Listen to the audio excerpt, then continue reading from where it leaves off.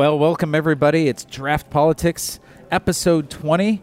This is EJ, and back after a 4,000 news cycle honeymoon is Steve. Hey, everybody. This is going to be a little bit different this week because I have spent the last 2 weeks consciously avoiding politics since I was on my honeymoon. I figured that would be a good idea.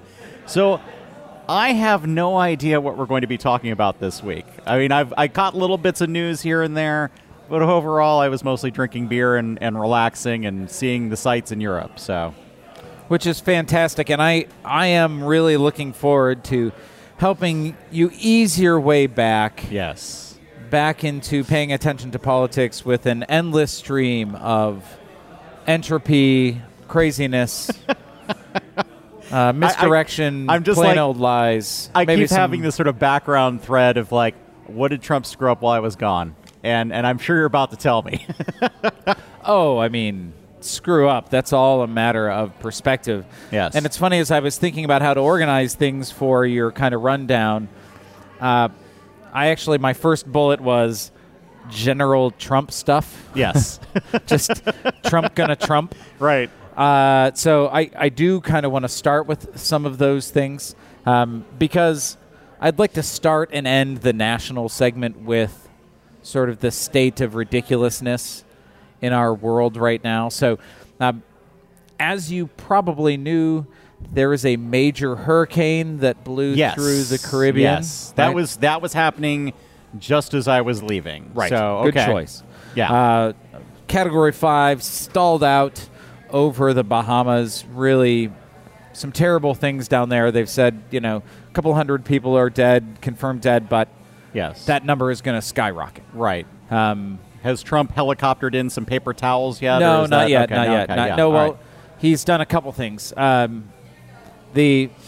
The sort of very on-brand thing was he said, well, we don't want anybody coming from the Bahamas because they're full of drug dealers and very, very bad gang members. Of course. And I heard somebody just quip about that. That must have been the worst plan to get a kilo of coke into the United States ever. Go to the Bahamas and hang out, wait for a hurricane to devastate it, and then get across in a refugee ship. My plan's going to work. Yeah. Just give it time. But very on brand, right? Yes. They're, don't want to help non-white people. So, but the other part of this, and the ridiculousness part, was him tweeting, look out, Alabama, it's going to hit you hard. Much worse than anybody expected.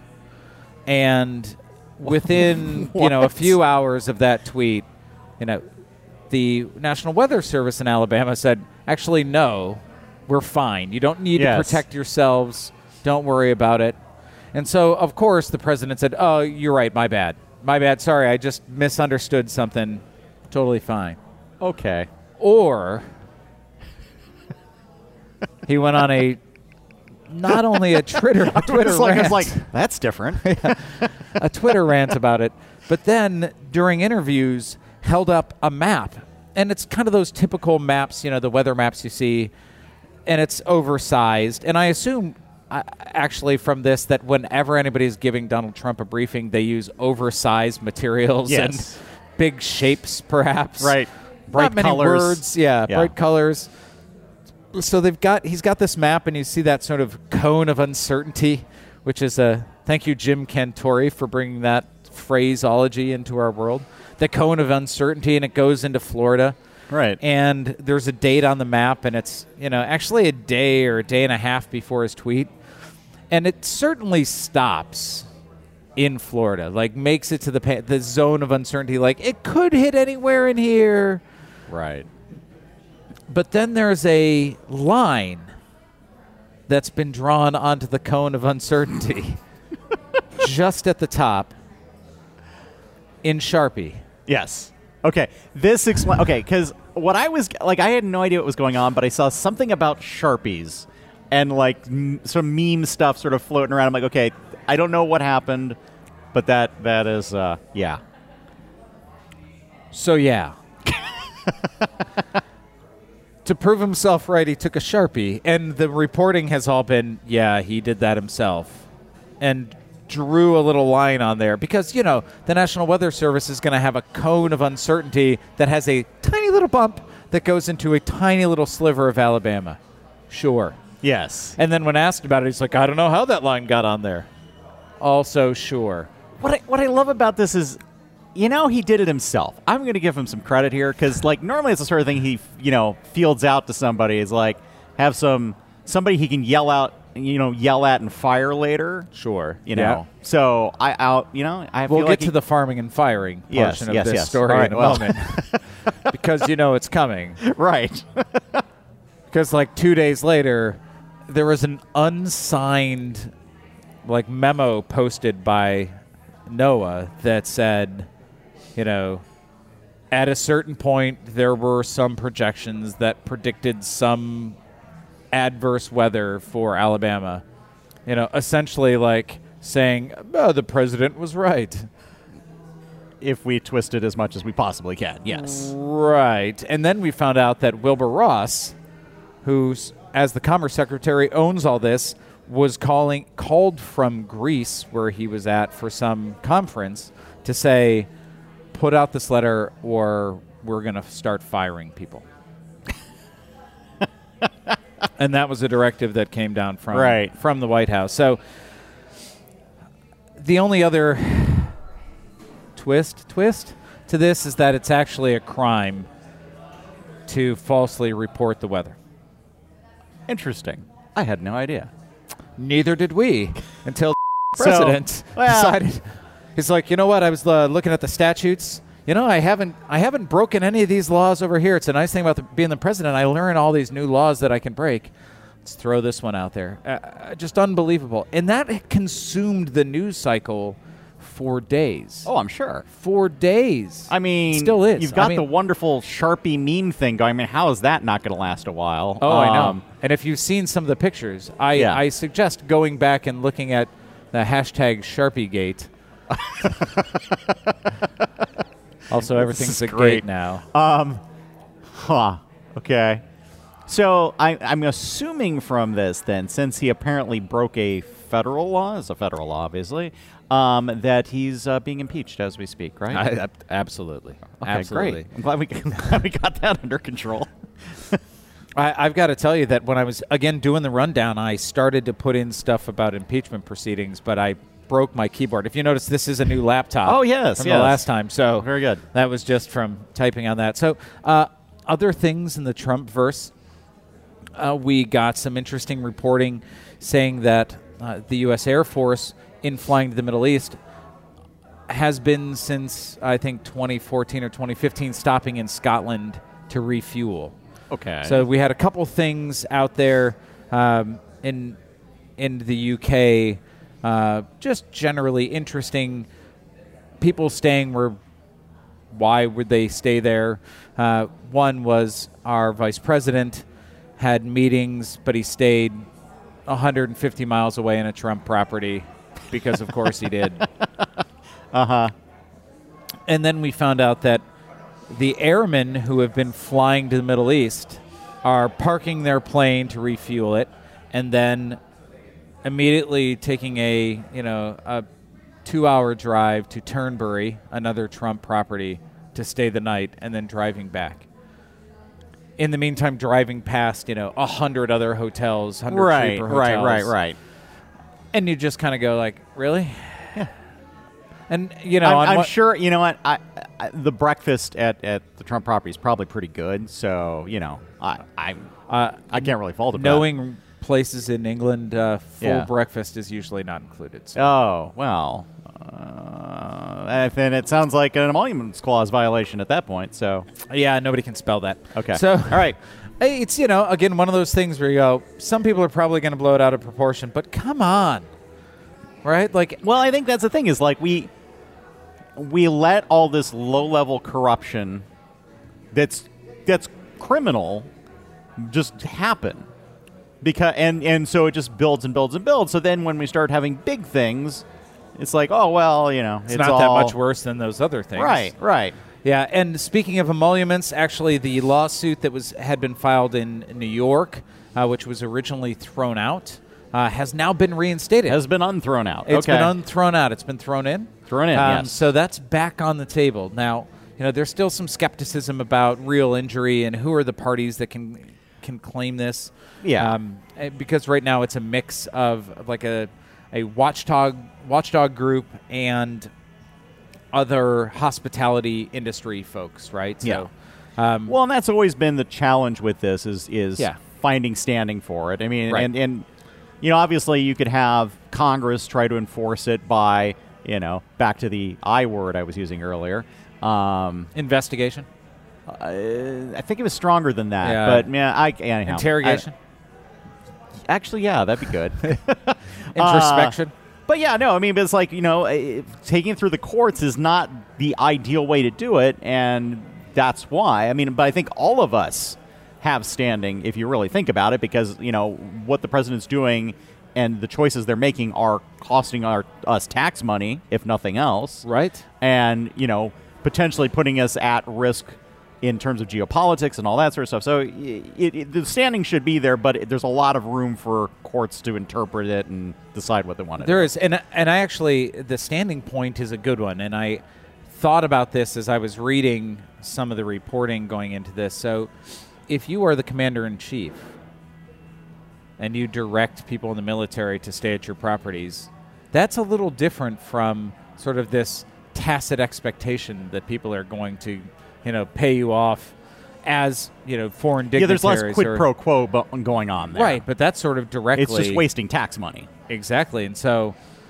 while I may not have had a standing in a case about emoluments from foreign powers giving Donald Trump money through his properties, yeah, I feel like that is my money going to Turnberry.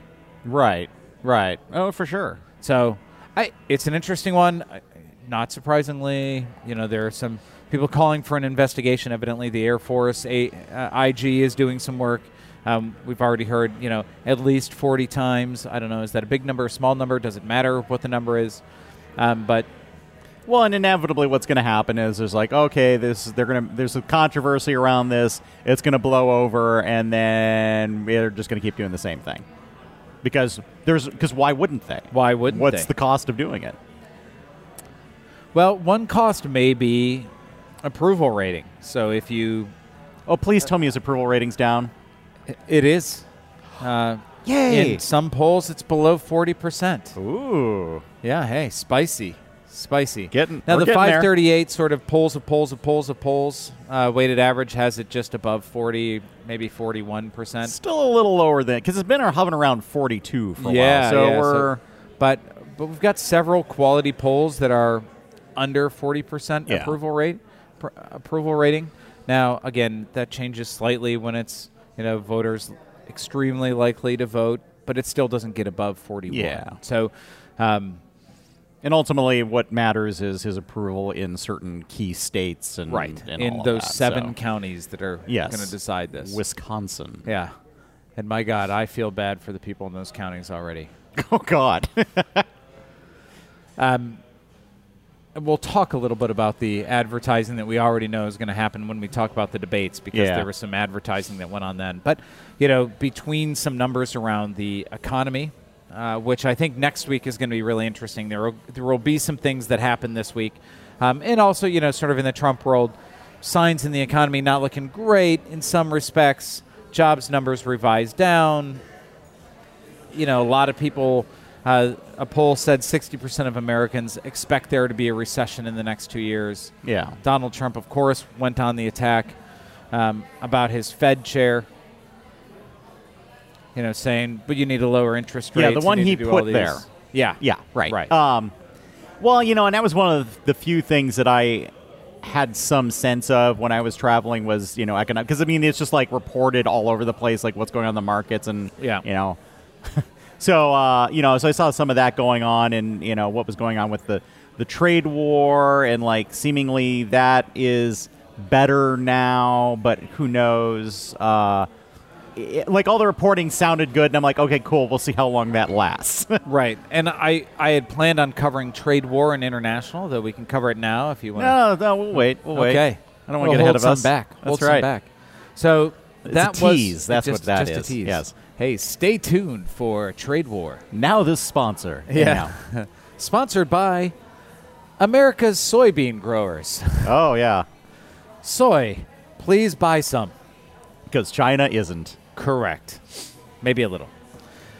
So those were kind of the big, sort of the top line things that were sort of particularly Trumpy. Yes. Although then we had, I thought, a very, a couple things related to immigration, because you can't go a couple weeks without immigration Of stuff. course. Maybe three things. The first one, a very small one, and, we'll see your reaction to this, because I think it also, I think you may have a different perspective on it. The administration came out and said they were going to change the policy about giving citizenship to children born to U.S. military personnel. Yeah, overseas. this actually came out just before I left. So, yeah. So, I mean, and I know a lot of the reporting around it was initially, it was a little confusing about, what exactly they were restricting. And so, it made it sound like John McCain wouldn't have been considered a legal citizen under this because he was born on the base. But then there was some, weird and I thought it was overblown a little bit. Yeah. Because the messaging was not surprisingly very bad. Right. And it probably is a very narrow thing. Yeah. But it felt like a trial balloon to me. Uh-huh. Oh, yeah. Where can we restrict birthright citizenship? First, it'll be this small group of military families. Yeah. And to me, if it's a very small group of military folks, why do it at all? Well, exactly. And that is the thing that struck me when I first saw it. I was like, all military? Are you kidding me? And, of course, my child was born. I'm not in the military. They wouldn't let me in, probably for good reason. But I was overseas. My wife and I, who are both born in the United States, we're overseas. We had a child there. That child is an American citizen, but I'm like, would my child not have been an American citizen? Right. I don't know. For sure. And so the messaging was so bad, it got blown up, and then they said, whoa, hold on. It's just this small group of people in this certain circumstances. And it's it's very much, why do you care? I mean, that's the thing that we've gotten so far away from is, what is the point of an immigration policy? You want to have some control over who is coming to the country and who is not, and and we can talk about what actually makes sense as far as that goes. But they're just trying to restrict as many people as they can for no reason whatsoever. It's racism is the reason whatsoever, but it's also good politics for their base. Well, and that's yes. I don't know if it's better or worse to say, actually, they're not racist. It's just the easiest thing to play on. Well, I think it's both. So, I think it is too, but I don't know. And we'll get to Boris Johnson later. Right. So, but it did feel like trial balloon to me. Well, what else could we restrict? And along that same vein of Donald Trump loves the military and loves immigration so much, he's reallocated funds from military spending to try to build wall, because no wall has been built. Zero new wall has been built in his administration, and he knows this. Okay. But they're taking it from programs like refurbishing schools on Army bases. Right, because family values and support our troops. Right. So they're literally taking the money from supporting our military in ways that are going to matter to them to try to rush to build a wall. And as part of this, and this is kind of maybe I should have brought this one up earlier, Donald Trump is essentially panicking because he knows he hasn't done that work. Yeah, it's a very easy thing to say to his supporters. He said he was going to get a wall built, and he said Mexico was going to pay for it, and he didn't get a wall built, and he's trying to have us pay for it. Right. Very, very hard, even though he's failing to do so. And he's got to try to do it very quickly. Yes. And so at one point he got everybody together and he's like, well, okay, do whatever you can. Get it done. And then there was this reporting that said, well, and if you break the law, it's okay because I'll pardon you. Ah, yes. How is that okay? Yeah. I mean, how is that okay? And, of course, the reporting came out, and then the White House said, no, he didn't say that. He said a joke that was surprisingly like that, but not that. Okay, so that's and you can't. I mean, it's incenting somebody to commit a crime. I mean, let's be clear. Right. I mean, like you can't you can't do that, except you can do that because we don't impeach him. All right. Anyhow, that's the thing. It's so frustrating. It's like, you know, a lot of this as I'm gone for 2 weeks, I'm like, there's gonna be a whole bunch of crazy stuff going on, but like in the end, it's all kind of the same cycle of like he does something crazy. Stuff. Oh yeah. You know, something possibly criminal. He suffers no consequences for it until we get to an election. So right. Yeah. Right. Until we see him with this Sharpie on individual ballots. Right. So also kind of related to that, man, all this related. So the Flores Agreement. Yes. So the Flores Agreement, number of years ago, essentially was an agreement between the government and civil rights groups about how long children could be detained. Yes. The U.S. government has unilaterally said we're no longer going to honor that. We're going to put new rules in place. Yeah, and I think it's important to understand that like it is a court order effectively. Right. Like this is all a legal agreement. It's not like, well, you know, we're just going to agree to do that and there's no enforcement of it. Like the court has said this is the way the rules work, and now the government is saying, or the federal, you know, the executive branch is saying, well, whatever. Rules, schmools. Yes. Right, and so what's interesting, and I think that the sort of thread that goes through all these is, you know, we have an executive branch who doesn't really seem to care about the law, right? And if you look at this in comparison to how Donald Trump did business, which was, it's all the same. I'm going to do what I want. Go ahead and sue me. I'll figure it out in the courts. Yeah. And his way of dealing with it when he was in, you know, working in private business, which I feel like he's still doing through our government, but anyhow, is that he would basically just push it as far as he could and then settle. You know, it's like, right. so he'll continue to play these things out, and then, you know, eventually a court rules against him, and not, you know, if it goes high enough up that it's like he can't do it, he's like, all right, well, I'll move on to the next thing and just keep trying to break as many laws as he can. Well, and maybe, you know, the whole idea is, I think he feels that every judge that has been appointed by him is or should be loyal to him. You know, that's one of the things I wonder about is, so he's appointed a whole bunch of judges at this point. Like, that's one thing Mitch McConnell's been very good at, is getting through all these judges. And what I wonder is, I know Trump didn't know any of these judges. Oh, he didn't come up with these lists. So it's not like the judges are loyal to him. So I don't know that he sees that nuance. well, I'm sure he doesn't. But I mean, like, in terms of like, as he's doing this and all these rulings are coming out, if they were his people, they'd be ruling in favor of him and twisting law as much as they could. But they're really Mitch McConnell's people, effectively. Like, they're going to rule for corporate power and you know, basically undermining social welfare programs and all that sort of stuff. Like, that's what they're about.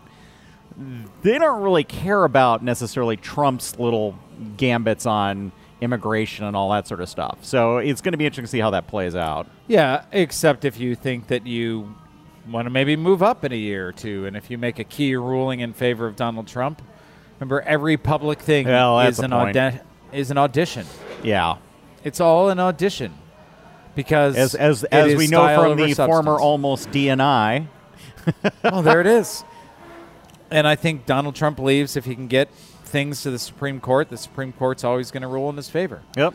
Which it did this week, essentially saying that the new policy around ability to apply for asylum in the country can be enforced. So, you know, the government said, look, and it's a little complicated, and I'm sure I'm not going to get it 100% right. So if you're listening to the podcast, you can correct me on iTunes. And I know nothing at this point, so I can't check them on it. So essentially it says you can't apply for asylum if you've come from certain Central and South American countries unless you have applied for asylum in the countries you have transited and been denied on the way.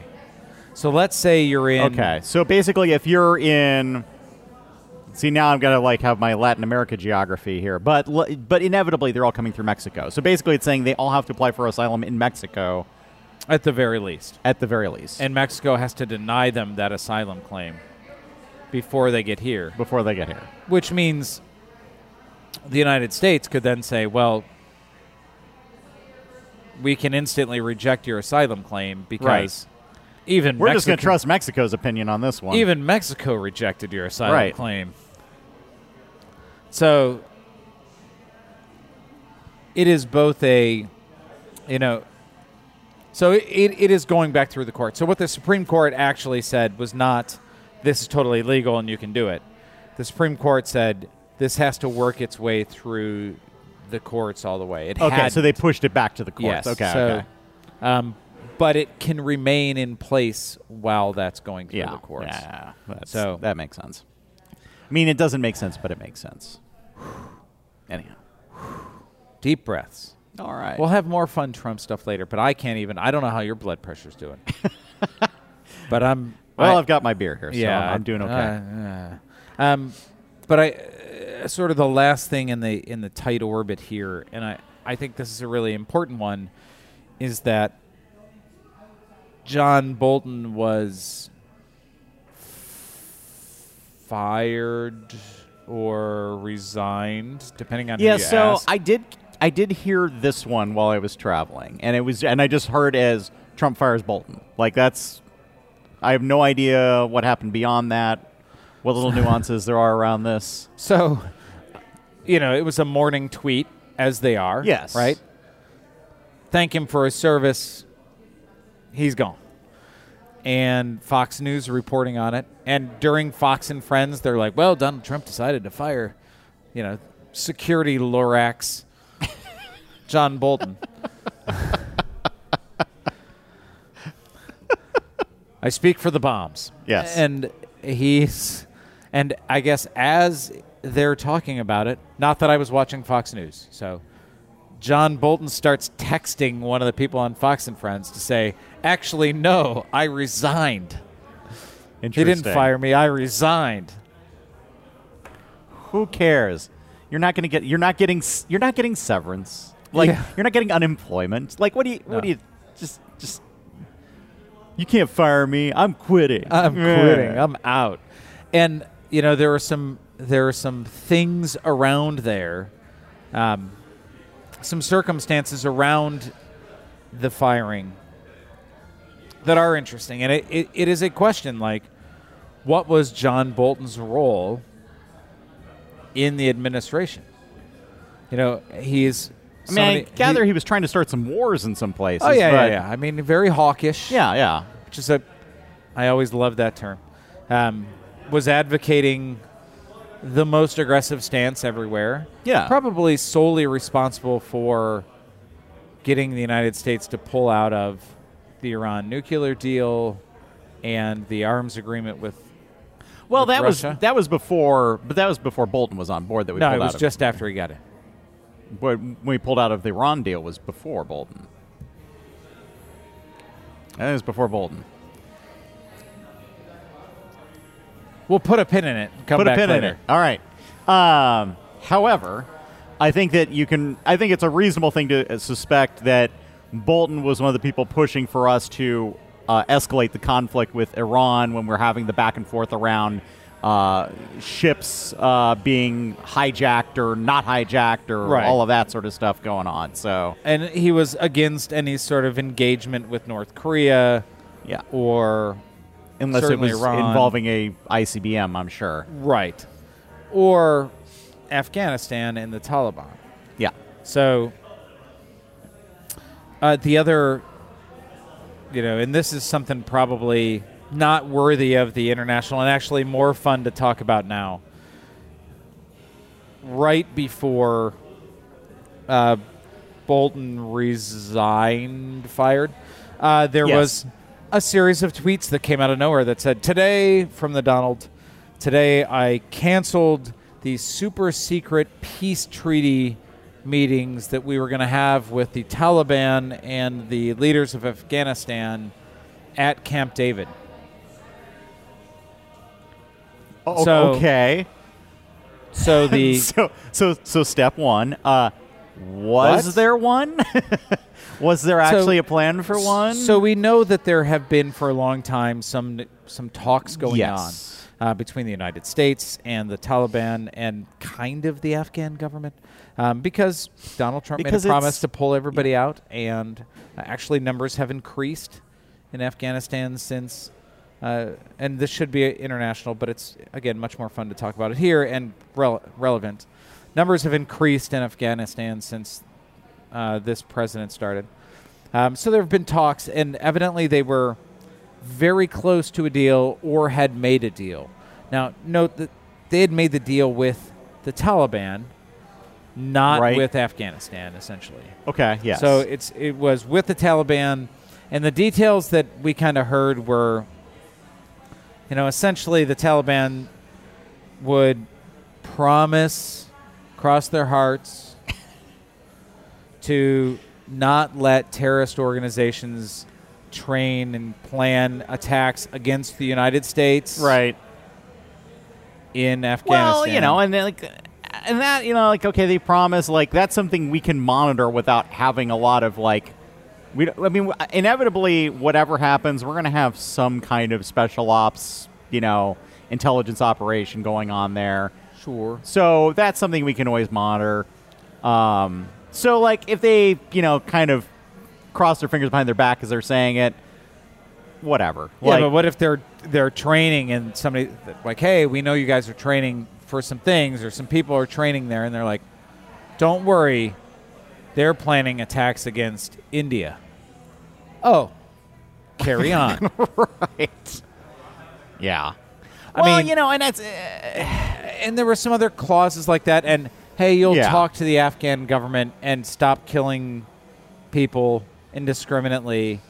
Of course, the Afghan government didn't have to sign on to this, and in exchange, the United States was just going to leave and have everybody out in the next year and a half.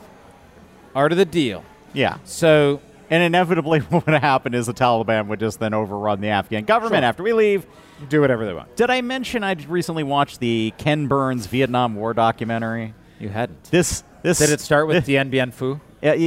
So this sounds exactly like what we did in Vietnam, essentially, which was okay, we're going to make a deal effectively mostly just with North Vietnam, and then, make a deal, and we're going to say on the side, hey, we're going to protect you in South Vietnam. It'll be fine. And then we get out of there yeah, maybe not. But wasn't it 2 weeks? They was just wait 2 weeks. Just wait. Right. We need our cots to be cold before you come in. Yeah.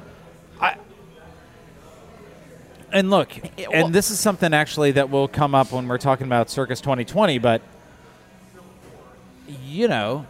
the other part of this, if you want to get everybody out of Afghanistan, I'm all for not fighting endless war. There's no strategic value in being in Afghanistan. Well, going back to how this all unfolded in the first place, the right thing would have been to go in there, take out the key, Taliban leaders or whatever, get Osama bin Laden when we had the chance at Bora Bora and all that, and then go.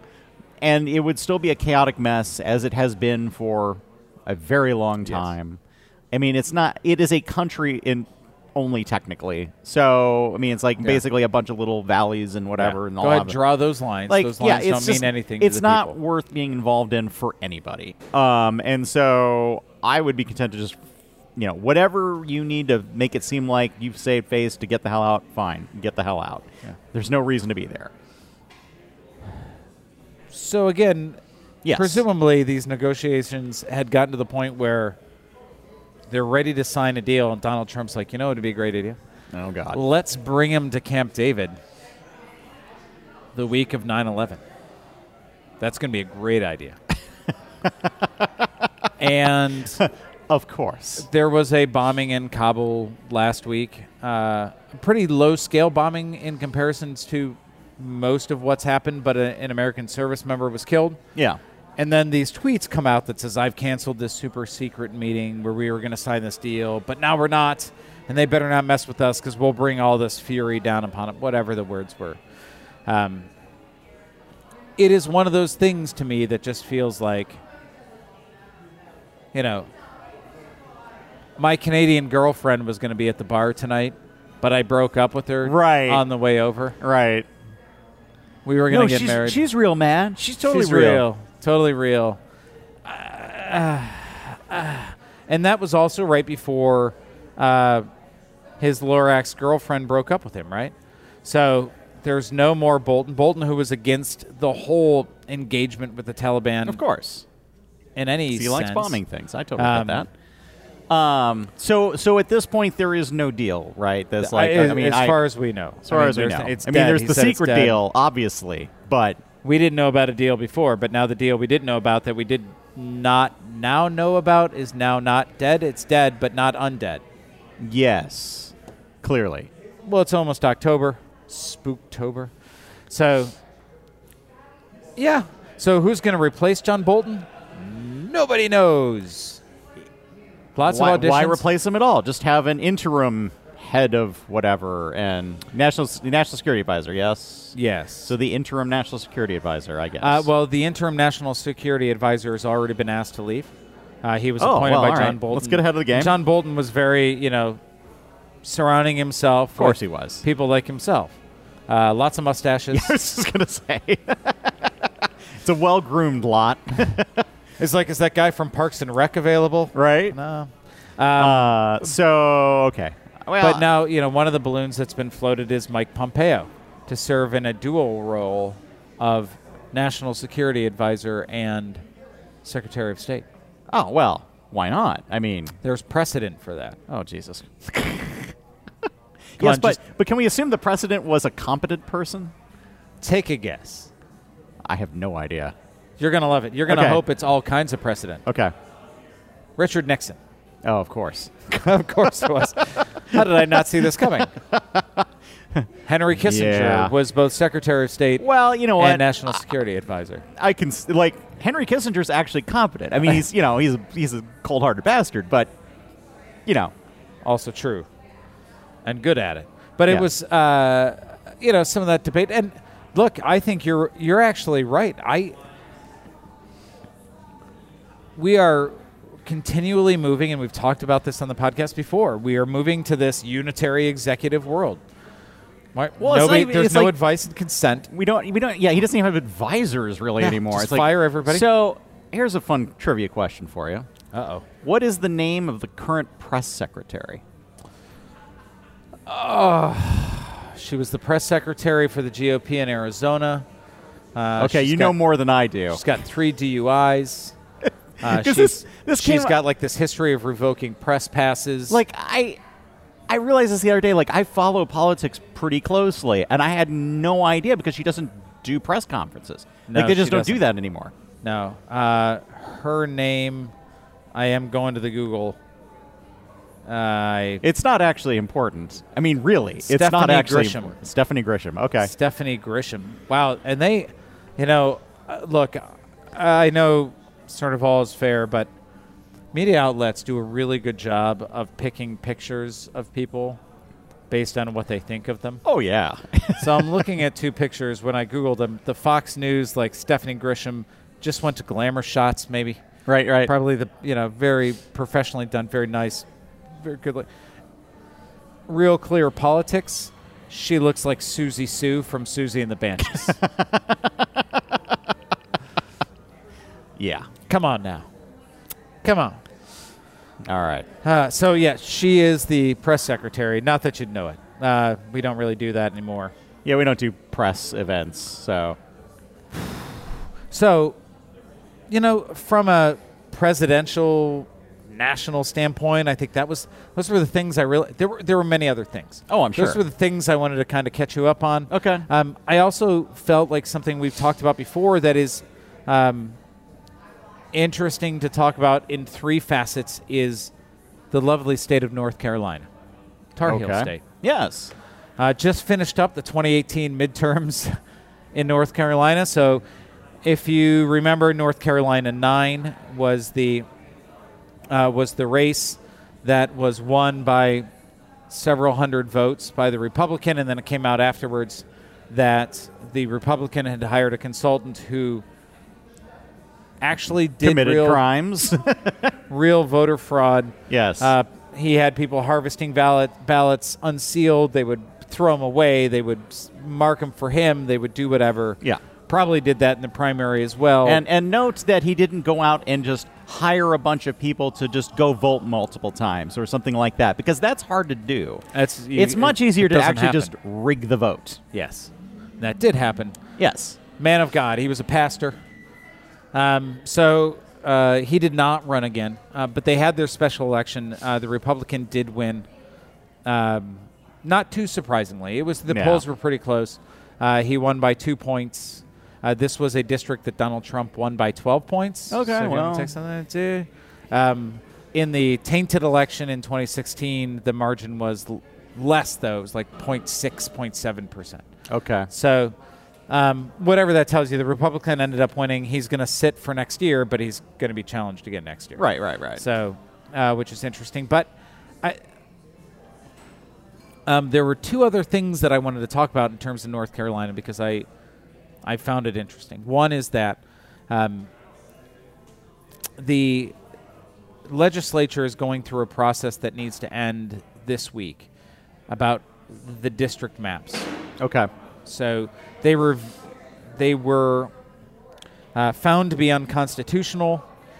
North Carolina is one of the states that has something in their constitution about the vote being free and open, and that was the part of the Constitution in North Carolina that was found to be infringed upon in the maps. Right. Now, these were maps that were drawn with the consultant whose work we have heard about recently. Yes. This is a guy who died, and then his daughter got one of the hard drives that then revealed all of the shenanigans he was trying to pull. Shipped it out. Yeah. And he's got emails like, I know I'm dying, but we can still own the libs, essentially. Look at all the havoc we can cause. And it was very clear that he was, cracking and packing racial minorities. It was not very clear. Yeah. So they're going through this redistricting. They've done maps computed by some University of Michigan professors who actually testified against the Republican Party in the cases. They're still trying to figure those out. Right. I think they have a Wednesday deadline. So that's going on. But nobody trusts one another. Yeah. And one of the reasons that nobody trusts one another in North Carolina, other than the voter fraud that we talked about, is the legislature in North Carolina. Now, North Carolina has a Republican state legislature, a Democrat for governor. Yes. Right in the lame duck session. Yes, they moved to take all of the power they could from the governor. Right. I think they passed a law that said the governor can't wear pants. Yes. I mean, it was pretty egregious. Yes. So, shorts are fine. Pants, not okay. Yeah, short pants, fine. Waistcoats, no way. On 9/11, the legislators all got together. We're going to go. There's a memorial. We should all be there. It's really important for us to show our unity. Where business is not happening, we're going to do this. The Republicans all run back, put the legislature in session, while the Democrats are at a 9/11 memorial ceremony and pass a veto vote. A veto override on the governor. That's insane. Oh, man. It's interesting because, North Carolina is because the demographics of the state are shifting, because you have, the tech corridor there and all that, where it's you're bringing in new people, which is why there's a governor who is a Democrat. But because the legislature has controlled things and they've gerrymandering the districts and whatever else, that they've maintained a lot more power than they otherwise should. And then they go and do crazy shit like that. And it's they just don't care about they don't care about the rule of law. They care about power and the exercise of power. And to their credit, when the person who was designing the maps or in charge of that process the last time said, when somebody asked him, well, it's really the split is 55% Republican voters, 45% Democrat voters. why did you make the map 7-3 Republican districts versus Democratic districts? And he said, because I couldn't make it 8-2. Right. Yeah, I mean, but, it comes back to the same thing I was saying about Trump. Is like, well, if you can get away with it and nobody's going to hold you accountable. Exactly. And you don't personally care about the way that things are supposed to be done, then there you go. Do that. Lie big, lie bigger. Yep. Luckily, we live in a state like Illinois where nothing's been gerrymandered. Right. So I said I was going to end the national rundown in the same way that I started, with total ridiculousness. Okay. Sort of a ridiculousness sandwich. So we started with Sharpie Gate. The other thing that dominated the news cycle for about a week was the great fast food fried chicken debate. Now, you can't see this on the podcast, but my face is changing many shapes. Yeah. So, I'm like, wait, what are we talking about? I don't Is this understand. a Popeye's chicken sandwich thing? Is okay, all right. It's Popeyes versus Chick-fil-A. Yes. Who's got the better chicken sandwich? Oh, Jesus. I mean, this did kick off before, there was a whole big people waiting in lines at Popeyes. I'm like, it's people a chicken running sandwich, out of people. chicken It makes no sense. It's still carrying on. Okay. So who won? Nobody wins in the fried chicken sandwich debate. Twitter wins. Twitter wins that debate. And is there I assume there is now a whole political fragmentation around this of right wing versus left wing Popeyes versus Chick-fil-A? Sure. Some people are saying well, you can't have. I've never had the Chick-fil-A sandwich. I mean, if you ask a very progressive candidate, they'd have to say, I've never had the Chick-fil-A sandwich, based on their politics, their policies of founding or funding conversion therapy, and so I would never have Chick-fil-A sandwiches. I preferred the takes that were Chick-fil-A is the white version of a decent chicken sandwich. Or one of them was, it's Chick-fil-A tastes like they've had a good chicken sandwich, but they care about your cholesterol. Popeyes tastes like whoever's making it is making it to make it as good as they can. They don't care about your cholesterol because it's in God's hands. Right. So we've sandwiched all the news. With sandwiches, ironically. With sandwiches. A Sharpie sandwich. It doesn't sound very delicious. So I think we should take a little break. Yes. And we'll talk about the beer that you had. Yes. And maybe bring you up to date on Circus 2020, which hasn't been as interesting, but maybe a little more fun.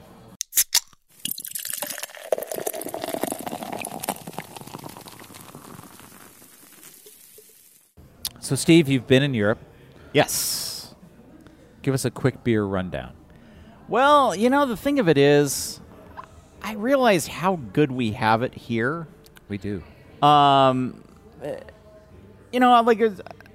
I start off in Prague, which is by far the best place for beer of all the places I went.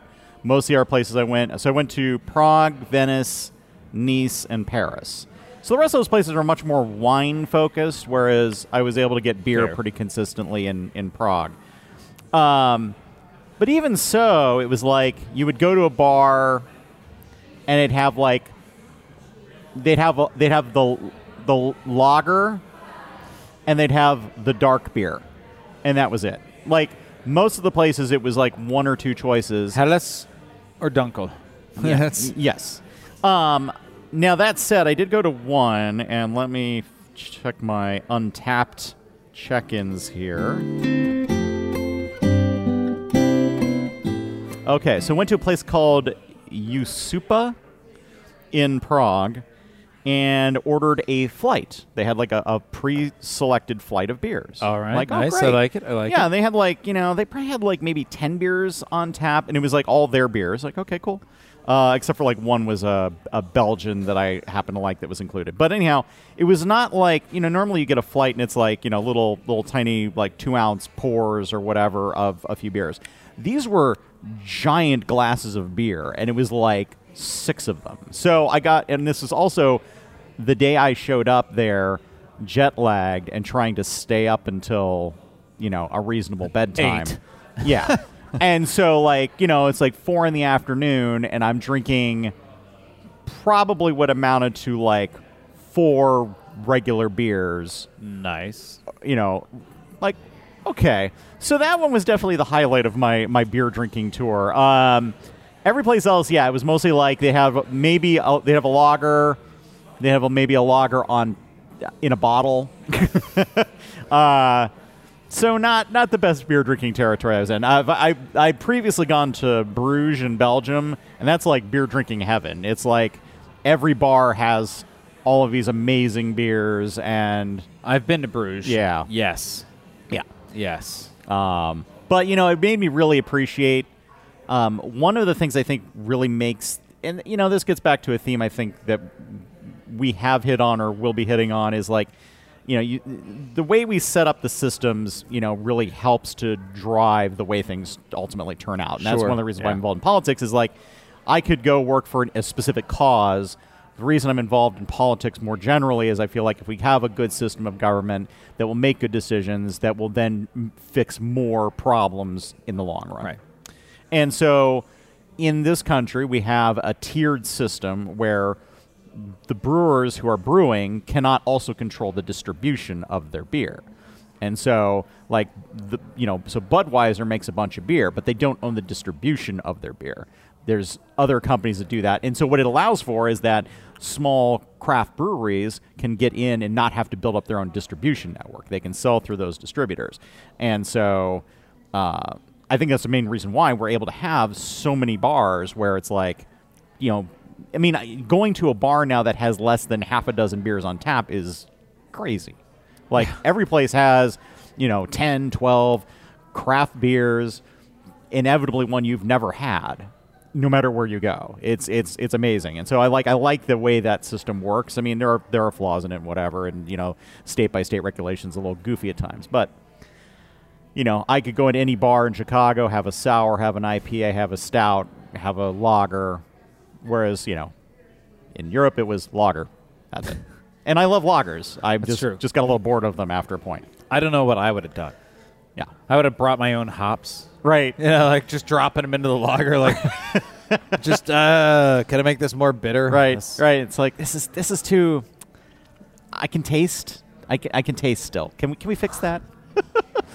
Well, and I too have been to Prague, and I recall at the time, that the beer was good and it was cheap. That's the thing about Prague. The beer is absurdly cheap. And here's the thing: just drinks cost all the same.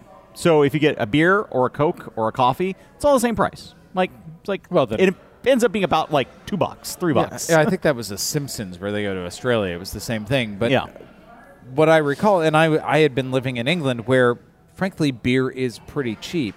Yeah. But then when we went to Prague, it was even cheaper. And this was in the days before sort of minimum IBUs were 70 or something like that. So, it was good. It was nice to have a good, clean, crisp lager for, a couple of pounds. Break it up, yeah. Well, I envy, even though you were forced to drink French and Italian wine in Venice and Nice. Somehow I you suffered through it, but, it was all good. You don't look any the worse for wear. It was a really good trip. Nice and relaxing. Lots of walking around old, beautiful cities. So it was great. And that's great. And I guess next week we'll have to find someplace new. You'll be fully back into the drinking beer again. I think I'm mostly over my jet lag at this point. I'll be completely over it by the next time. I'll actually have followed politics for a week, which will be different. It'll make you want to move back, but right? So let's talk about the circus. Election Circus 2020. And one of the things that is a reality now, I guess, or at least for this episode, is that we have a completely new section of Circus 2020. Really? The Republican candidates. Okay. So we had a couple, we had one and a quarter. Bring me up to date. Yeah. Before. So, obviously, the incumbent is still going to run. unfortunately. Bill Weld had been in for a while. Right. In the last 2 our weeks. local boy. Well, Joe Walsh had announced Yes. right before you left. Yep. And he is still making lots of noise. But now Mark Sanford, former representative and governor of South Carolina. He has returned from the Appalachian Trail. He has returned from the Appalachian Trail Yeah, so to run for president. Yeah, so just a little bit of background on him for those of you who are not familiar with the fine Sanford. He was having, and I'm trying to remember this, like he was having an affair with a woman from like Argentina or something like that, yeah. and he was like, and he disappeared on the taxpayer dime, and like nobody knew where he was, and so they said he was out walking the Appalachian Trail. Like, okay, Which was a great euphemism for about 6 months. right, and so it turned out he was, and they ended up losing office because of that, right? Maybe Maybe. didn't. I don't know. That always Republicans always seem to get away with that crap. Yeah, So, but now he's back. Guess who's back? back again. Sanford's back from the Tell trail. a friend on the tell a Appalachian friend. Trail. I mean, it's great. And so what you're seeing now is we had Bill Weld, who's a little kooky, right? But we've got two more mainstream. I guess Joe Walsh, more of a Tea Party guy, and what they've found is that there aren't going to be any Republican primaries, essentially. Right. They're just changing the rules in every state. Now, in fairness, in some states, they did this when George W. Bush was president, running for re-election. So there is precedent for it in Nevada, I think North Carolina. But they are upset. Like, we should have primaries. We should be debating these things. And, of course, Donald Trump, and I think rightly so, is saying, essentially, fuck off. I'm not going to talk to you guys. You're not interesting for me. Yeah, there's not like there's a series of debates scheduled. I mean, it does seem crazy to me though that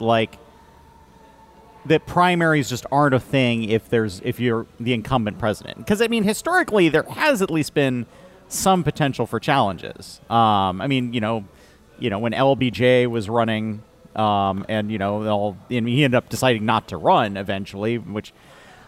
That was another thing for the Vietnam War documentary I was watching. Like watching the timeline of they had a primary, and then Bobby Kennedy decides after the primary he's going to start running. Wait, what? You can't do that. Yes. It's a very different world now. That could be a whole other podcast. You can check out our podcast on EJ and Steve review Ken Burns documentaries in 12 parts. It's mostly just very short clips of music from the era. Yes. And us going, I can't believe that. So there is some precedent, although I think this is also partially a reaction to some states saying, if you want to run for president, if you want to be on the ballot, you need to have any ballot, you need to submit your tax returns. You need to make them public. Right. So now it doesn't help them in the general, but if it helps them in the primaries, if those tax returns don't come out or never come out, say Donald Trump just writes off California altogether. Yeah, he can get. Yeah, that's not a problem for him. His path to victory was never going through California. Yeah, he's got Texas. He's fine. So I think it's an interesting thing. At the very least, it'll generate noise, I think, on the Republican side throughout the... I mean, it's certainly noteworthy that anybody's even suggesting they're going to run against him, even though they have no real physics for how they're going to do it. They don't. But, hey, I'm all more power for it. to them, yes. Yeah, more Literally, power to them. more power to them. Yes. I mean, not a lot. I mean, just... Would I donate $5 to Mark Sanford? I might donate $5 to Mark Sanford. You just get the T-shirt.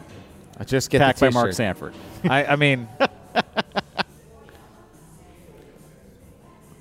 on the it would actually be interesting to get a T-shirt or two from Republican candidates to see. I mean, I know what I'm going to get when I get a Democratic candidate T-shirt. First of all, it's going to have the Union bug, right, all over it. Yeah. like 17 places. Yeah. Like everything that gets touched, like the cardboard box is going to say like corrugated by, Corrugators Local 406 in Cuyahoga, Ohio, right? Yes. Like all the way down. It's required. I would love to just get one from like, proudly outsourced to made by like slave labor in Samoa. Yeah. Like, was used to choke a baby seal prior to shipping. Right, made purely of spotted owls. Nice. Powered only by fracking extracted natural gas. I mean, Run that is through the a kind nuclear of reactor just to give it a nice glowing quality. I would like that. It would be like the hypercolor that we got when we were in high school. Might give you cancer, but hey, whatever. On the Democratic side, the polls haven't changed. That's not a surprise. Yeah, it's kind of all the same. Gillibrand's not in anymore. Okay, well, that made sense.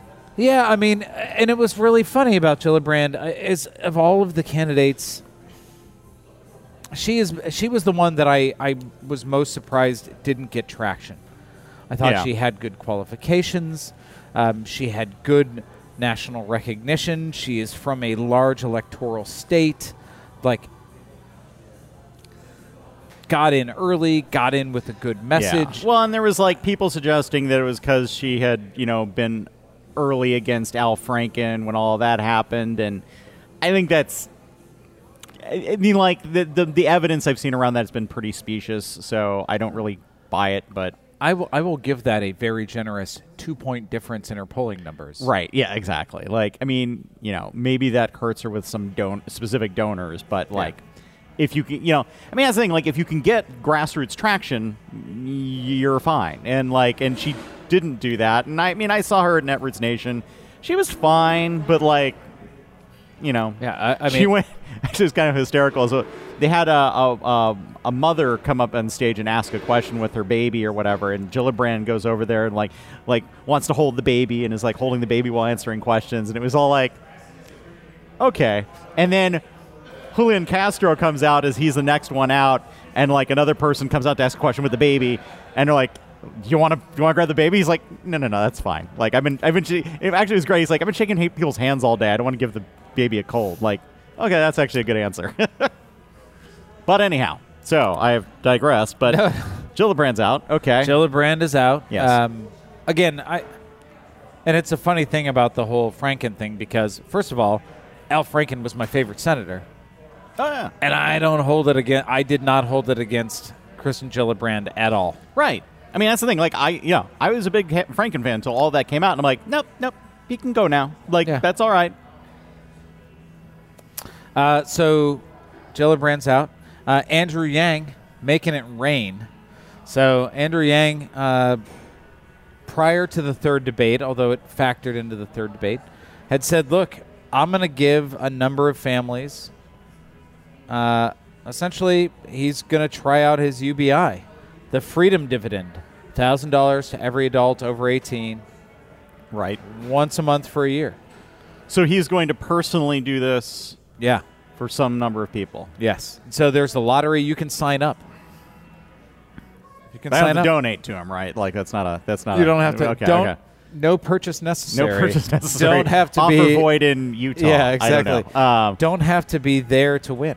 But hey, it made some news. He's really, he's still pushing the UBI. He's pushing his message. And I've got to tell you, I've heard him talk about it a few times. I'm not on Team Yang. But I like what he's saying. I mean, he's thought that through, and it is the classic that maybe we've been missing since Jay Inslee left. Those 3 weeks ago. Yes. But he is a candidate with one thing, and he knows it very well, and he's thought it through very deeply. Yeah, and I find UBI to be an interesting concept. I was at an event where they had some union workers who were there, who were paid to be there just to literally do nothing. Like they were just, And that was the way that their union had made this agreement with the convention facility, is that if there was basically some other person to do that job hired by whatever private organization was doing it, then a union person would also be there and would have to be paid for, even if they were doing nothing. Yes. And I'm like, I think that's, it's like, oh, that's a good, strong union. I like that they're doing that. However, being paid to do literally nothing kind of sucks. I mean, it's good to be paid, but, and so, like, a system where we have, a UBI or something like that, where it's like, hey, I can actually go out and do things that are maybe a little more relevant to me, important to me, creative, good for society, rather than just sort of sitting in a convention center reading the internet. So I think it's the only thing I have a problem with Yang is that he's basically a one-trick pony. It's like, okay, he does UBI. Cool. I'm glad we're talking about that. But and that's just it. Again, it's a very deep knowledge, a very specific thing, and I think it brings up a lot of questions about generally the way our capitalist economy has evolved. Yes. And I'm all for that discussion and debate. But he, putting his money where his mouth is and sort of rolling this out to people, he's made a splash, right? Like, people have started talking about it. Yeah. Will that matter? I don't know. One other piece of news from the circus is that the Democratic National Committee has said no to the virtual caucuses in Iowa. So there's this idea that had been put forth that a certain percentage of delegates, like I think 15% of the delegates, would be assigned in the Iowa caucuses based on virtual caucuses. So people not having to show up to a school gym or a church basement or wherever the caucuses it would just be are held. Online? It would be through an app that people would download on their phone. No. Like, no. Just stop. Like, you guys, I mean, good on them to say that's a terrible idea. But these are the same people who lost the election last time, chiefly because of people hacking things. So let's not. Yeah. Can we not? So it was really interesting. There were some things in the Iowa caucuses that, some rules that the Iowa Democratic Party was trying to pass, around virtual caucuses, around, how they're going to relay the numbers around things, because, delegates don't necessarily translate to votes, and it's almost indirect elections. So, there's all kinds of weird things, and win the delegates and that, and so the Democratic Party is trying to make it, I would say, cleaner. Yeah, I don't know that it hurts or helps any specific candidate. Caucuses are kind of problematic. I mean, there's a lot of downsides to them in terms of basically you have to be able to have the time to go and stand around in this gym and do all of that. Yeah. And it's if you have a disability or whatever else, that's a problem. And that was the whole point of the virtual caucus. Yes, absolutely. And that's the thing that's frustrating, is because I think that there is good reasons to do something like that. There's just not a good way to actually execute on it. Right. The way that they should be doing it is just a plain old primary where people can find their ways to vote in the ways that we do everywhere else. But, it is what it is. We for some reason decided that we're going to have a government largely driven by what people in Iowa want to do. So, okay. It's just the first one, man. Momentum is everything, right? Right. So speaking of that, let's talk about the third debate. Yes. So we finally had everybody on one stage in a nice, crisp 3 hours. Okay. Now, see, I can do 3 hours. See, 3 hours with all the important contenders on stage, I think I can do that. When it's, 3 hours and it's like half of the stage is people I don't care about in the slightest, it's pretty tedious. So, okay. So 3 hours. It was 3 hours. But a little bit of a grind, was better, right? They were giving people a chance to talk. There was a little more depth in things than we had in previous sessions. We no longer had Kamala Harris representing the lefternmost health insurance policy. No, none of that. I will say, as a top line, what I took away from it, and other people could disagree, was that nobody really stood out. Okay. Most people had a good day, at least as good or better than they had in the other days. Yeah. You know, they were. I got done with that, and I was like, I'm kind of in the same spot as I was before. Yeah. You know, nobody shined as much as they had previously. You know, so there weren't big breakout moments, with a couple of exceptions. So, again, I would say mostly pretty even. If you look at polling numbers since then, you know, I don't know how you would quantify who wins something. I think you could argue that Elizabeth Warren won the debate of 10 people. Okay. Because I'm not going to argue that. Yeah, I know you're not going to argue that. You know, because she may have gotten more support from it. You could argue Beto O'Rourke won it because his favorability numbers went up the most. Okay. So the kind of highlights, like I don't think Elizabeth Warren had big highlights as she had before. She was very steady. Yeah. You know, she and Bernie Sanders were flanking Joe Biden. And Joe was certainly in the, you know, he was driving the centerist Camaro right down the center, right? He was keeping his messages that are, you know, pretty pragmatic, pretty right of the rest of the party, but certainly left of center nationally. But we can get into relative definitions of center and all that, but we can we get know into what that, you're but saying. we won't. Yes, Yeah, but you know, he was, you know, Biden's going to Biden, right? He was actually really good at the beginning of the debate. He was the best that he had been. He was sharp. He was a little combative. He was making good points on either side, and obviously he was the target of everybody on stage. Right. Because he's the front runner, and that's how this works. Yeah. So I thought he was very good. He was the best he had been. Yeah. In the debate. Now he slowed down over those 3 hours. Yeah. There was an exchange between him and Julian Castro that was actually very interesting in that as soon as it started, I saw and I thought, well, Kamala Harris, this is Julian Castro trying to be Kamala Harris. He's going to make some big statement. He's going to try to take get the knife out, and he just sounded mean. Essentially, he was Okay. like, "You don't remember what you said 2 minutes ago? You've forgotten what you just said." Oh, and it was probably more of a misunderstanding and maybe a nuance of language. It was about buy-in versus opt-in in healthcare. It's like, yeah.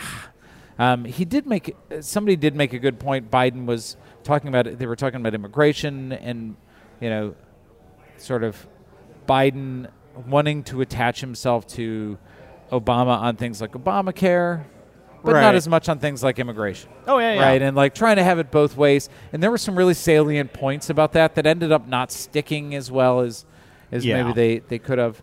And, you know, one of the things we saw was that Castro's numbers went down after the debate. Yeah. So Castro did not have a bad debate other than that one exchange. Well, but I mean, you think about, like, who are the people who are Castro supporters at this point? And I think most of the people I know who speak well of Castro are nominally really Warren supporters. They're people who are like, oh yeah, I like Castro too, and because he'd been doing pretty well in debates and making some good points, so like having one where he comes off as a bit of a dick, like that's not gonna work well to those people who like have him as sort of a second place. In those group of people, the biggest overlap is with O'Rourke. Yeah, and Beto had a pretty good debate. It was in Texas, and that should have been good for Julian Castro as well. So it was in Texas at a historically black college, and Beto has rebranded his entire campaign around gun violence. So he had a chance to re-Beto his campaign. Dad jokes always flowing, and he did so around the shootings in El Paso, and he gave a very impassioned speech about assault weapons and high velocity rounds during the debate, and it was very powerful, very well done. Yeah. And part of that was him, essentially, saying there should be a mandatory buyback of assault-style weapons. And, it's like, hell yes, we will take your AR-15 and your AK-47. And he did it in a very better way. And just like his Senate campaign, where everything seemed contemporaneous, and he was, he always seemed authentic because it was like, I'm just saying this right now, and I don't care what anybody thinks. Like within, 4 seconds of him saying that, you could buy the Hell Yes T-shirt from his campaign website. Yes. But hey, you know what? His campaign is doing good things. Yeah, that's the best his campaign has done. Yeah, for sure. Now, I think part of it is that he's taking on an issue where I think he's got a little bit more room to go out there because he's not going to piss off, potential donors or whatever else, and he doesn't have to kind of ride that line. He's like, this is working for him. He can go with it, and he doesn't have to worry about it. So, where is he going with it, though? Anyway. Well, yeah. I mean, ultimately, it's like, sounds good, but and I think it buys him a little bit of short-term traction. But we're talking about approval numbers have bumped up. How's his polling? Because his polling is the same. It doesn't much matter. Yeah. So his favorability went up almost 9 points, which is really good. That's good. But his polling numbers, went up just over half a percentage point. Okay. And that is actually the real story, right? Because, nobody's above 20%. Right. Outside of Buttigieg, Harris, Sanders, Warren, and Biden. Yeah. And Sanders, Warren, and Biden, they're basically running away with it at this point. They're running away. Yeah. And, Kamala Harris had kind of a bad debate. She's just trying to piss off Trump or get him to attack her. She called him the little dude behind the curtain. I think what she said was, in The Wizard of Oz, they get up and they pull back the curtain, and it's just some small dude. Yeah. And, of course, George Stephanopoulos was like, hey. Which was a very funny moment. And the Democrats had all the jokes. I mean, I really felt like they had somebody writing for him. Buttigieg had a good debate. I think he's going to see a new rebump or maybe a re-leveling to where he was before. I mean, I think honestly, until we get to the point that there's, half a dozen people on that stage, we're not going to see a lot of movement. It's it's just too many people, too many different ways that the interactions can happen. Nobody gets enough time to really get into any depth, even if it's a little bit better now than it was. So, and it was better, but you're totally right. Yeah. And luckily, in the next debate, we've added one more person already. Steyer's in for the fourth Jesus. debate. So I don't know what's going to happen there. Because you know what I was thinking? We need another rich white guy to jump in here and save us all. Great. Fundamentally, I don't have a problem with Steyer, except for the fact that I get the sense that he's doing things that make him feel important rather than doing things that would be helpful. But whatever. So that means we have 2 debates next time? I don't think anybody knows yet. Oh, Jesus. Because we don't actually know how many people are going to qualify. Well, no, because it's the same qualification, right? So, but they still have time. So we might get more. Right. The thing of it is nobody who is in this debate nobody drops out at this point unless they just drop out of the election. Yeah, and I think I was Yeah. wrong about that previously. You Yes. were right about it. So Yes. everybody who's listening, we're issuing a correction. So rate us on iTunes. Errata. Yeah. So everybody's going to be in. That is now, and we've got Gabbard and Williamson. Steyer's in. Gabbard and Williamson have the donors they need. Gabbard's probably going to get to the polls. She's got 2 or 3. Williamson probably won't. The Bennett, one debate I'm not around for. We actually have a reasonable number of people. Yeah. Bennett could potentially make it, but I doubt it. Why? But let's just remember, at least we don't have to deal with de Blasio anymore. That's true. Or Messam.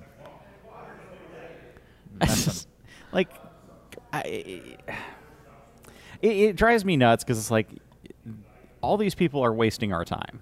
And, like, Yeah. it would let's just get past that. You don't really actually have a shot. I mean, and look, again, I think you look at the people who are in that debate, I would cut it at O'Rourke, because I think Castro probably has done too much to hurt himself. Yeah. But O'Rourke, Booker, Warren, Sanders, Harris, Buttigieg, Biden. Yeah. That's a reasonable. That's like that's a reasonable field. Like, you can have a good debate that way. They represent a pretty good diversity of views in the party. Like, I think that'd be good. Yeah, I think that would be good. And again, Booker had a good debate. Yeah. He was honest. He was open. He was the right Booker for the time. Yeah. I just think we need to get that message starting to hone in, to focus in. Yeah. The one thing from the debate that I wanted to bring up, it's the meme and the thing you'll hear about. So there was some discussion about, institutional racism, about, how things have been pervasive in the country. And this was near the end of the debate. Biden started rambling on. And he talked about, essentially it was a lecture about how people without means should raise their children. And he's like, well, poor kids get to school. They haven't heard as many words as rich kids. So you need to make sure that you're reading to them. And if you can't read to them, then put on the record player. And then, wait, what? Actually, he said TV, and then he corrected himself to record player.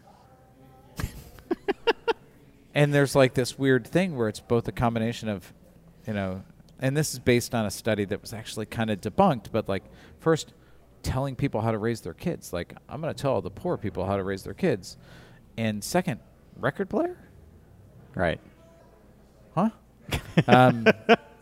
He meant 8-track. Yeah. Sorry. I meant, actually, it would be Reel-to-reel funnier. tape. It would have been funnier if you would have said, I'm sorry, what I really meant there? What I really meant there was, yeah, I know I said record player, but I'm so out of touch. I really meant mini disc. Hey, it was good technology. Yeah, all those kids have those mini disc players, right? They're mini discs. So, it's things people are going to latch onto. And, this last week we've seen some interesting things endorsement-wise. The Working Families Party, which is pretty left-leaning. They endorse a lot of democratic socialists and socialists across the country. Endorsed Elizabeth Warren over Bernie Sanders. Definitely over Biden, but definitely over Biden. But that's a big thing that they're doing. They're backing her over yes. Sanders. So and so when you start thinking about the horse race, how is it narrowing down? Biden's going to have that center.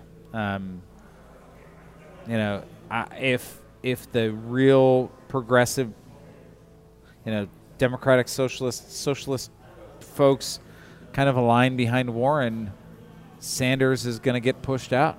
There won't be any air in the room for him. It's going to be interesting to see what happens because, you get because it's proportional allocation of the delegates as they're going through the primary process, right? So it's like, so if you only get, if you get 15% of the vote, you get 15% of whoever it is in that state. That said, I'm using 15% as a very specific number because if you get less than 15%, you get nothing. Right. So there could be a weird situation where, like, Warren is getting votes and Sanders is getting votes. Depending on how it breaks down, they could both be in pretty good shape where neither one of them has enough to win outright, but amongst the two of them, they have more support than Biden. I don't think they both make it to the... I think one of them drops out before the convention. Maybe. I mean, the thing of it is that they will both have strong grassroots support for them. And so that will allow them to keep going whether, because they're not, like, what happens is somebody's got, like, a lot of the big wealthy donors and sort of the core party people is, like, they hit a rough spot and they're like, we're pulling out, get out, and they don't have any money anymore. Right. Like what happened to, what's his name from Ohio in the Republican primary last time? Kasich, yes. Not Johnny O'Kasich, the lead singer from The Cars, who just passed away this week. Yes, no. Rest in peace. Who's going to drive you home?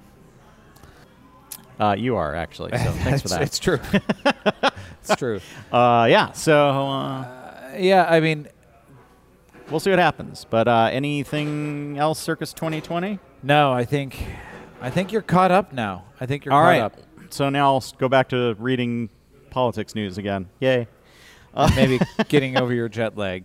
Yes. But thanks, everybody, for getting together with us on the rundown of these last few weeks. Yes. It'll be back to our regularly scheduled programming next week. We'll have all the current news and lively debate. Before we sign off, though, just real quick, we're at Metropolitan this week. We are. We thought we would try out their lovely deck, which is not quite open yet for reasons. Maybe we get into the local podcast. Actually, at some point, let me just say this. Yeah. This will be our local podcast news. Yeah, we're going to cut the. Yeah, go ahead. They're missing one permit that they've been waiting on for evidently 3.5 weeks. Yes. One permit. Yep. Everything's out there. I'm looking at it. Like the tables looks beautiful. Like the we could river. walk out there and we could have a beer out there, really, literally at this minute, except for the fact that there's no permit or whatever. There's caution tape. Oh well. Sigh. It'll be there for next summer. Anyway, thanks everybody for joining us. It's good to be back. Absolutely. Take care, everybody. Bye-bye.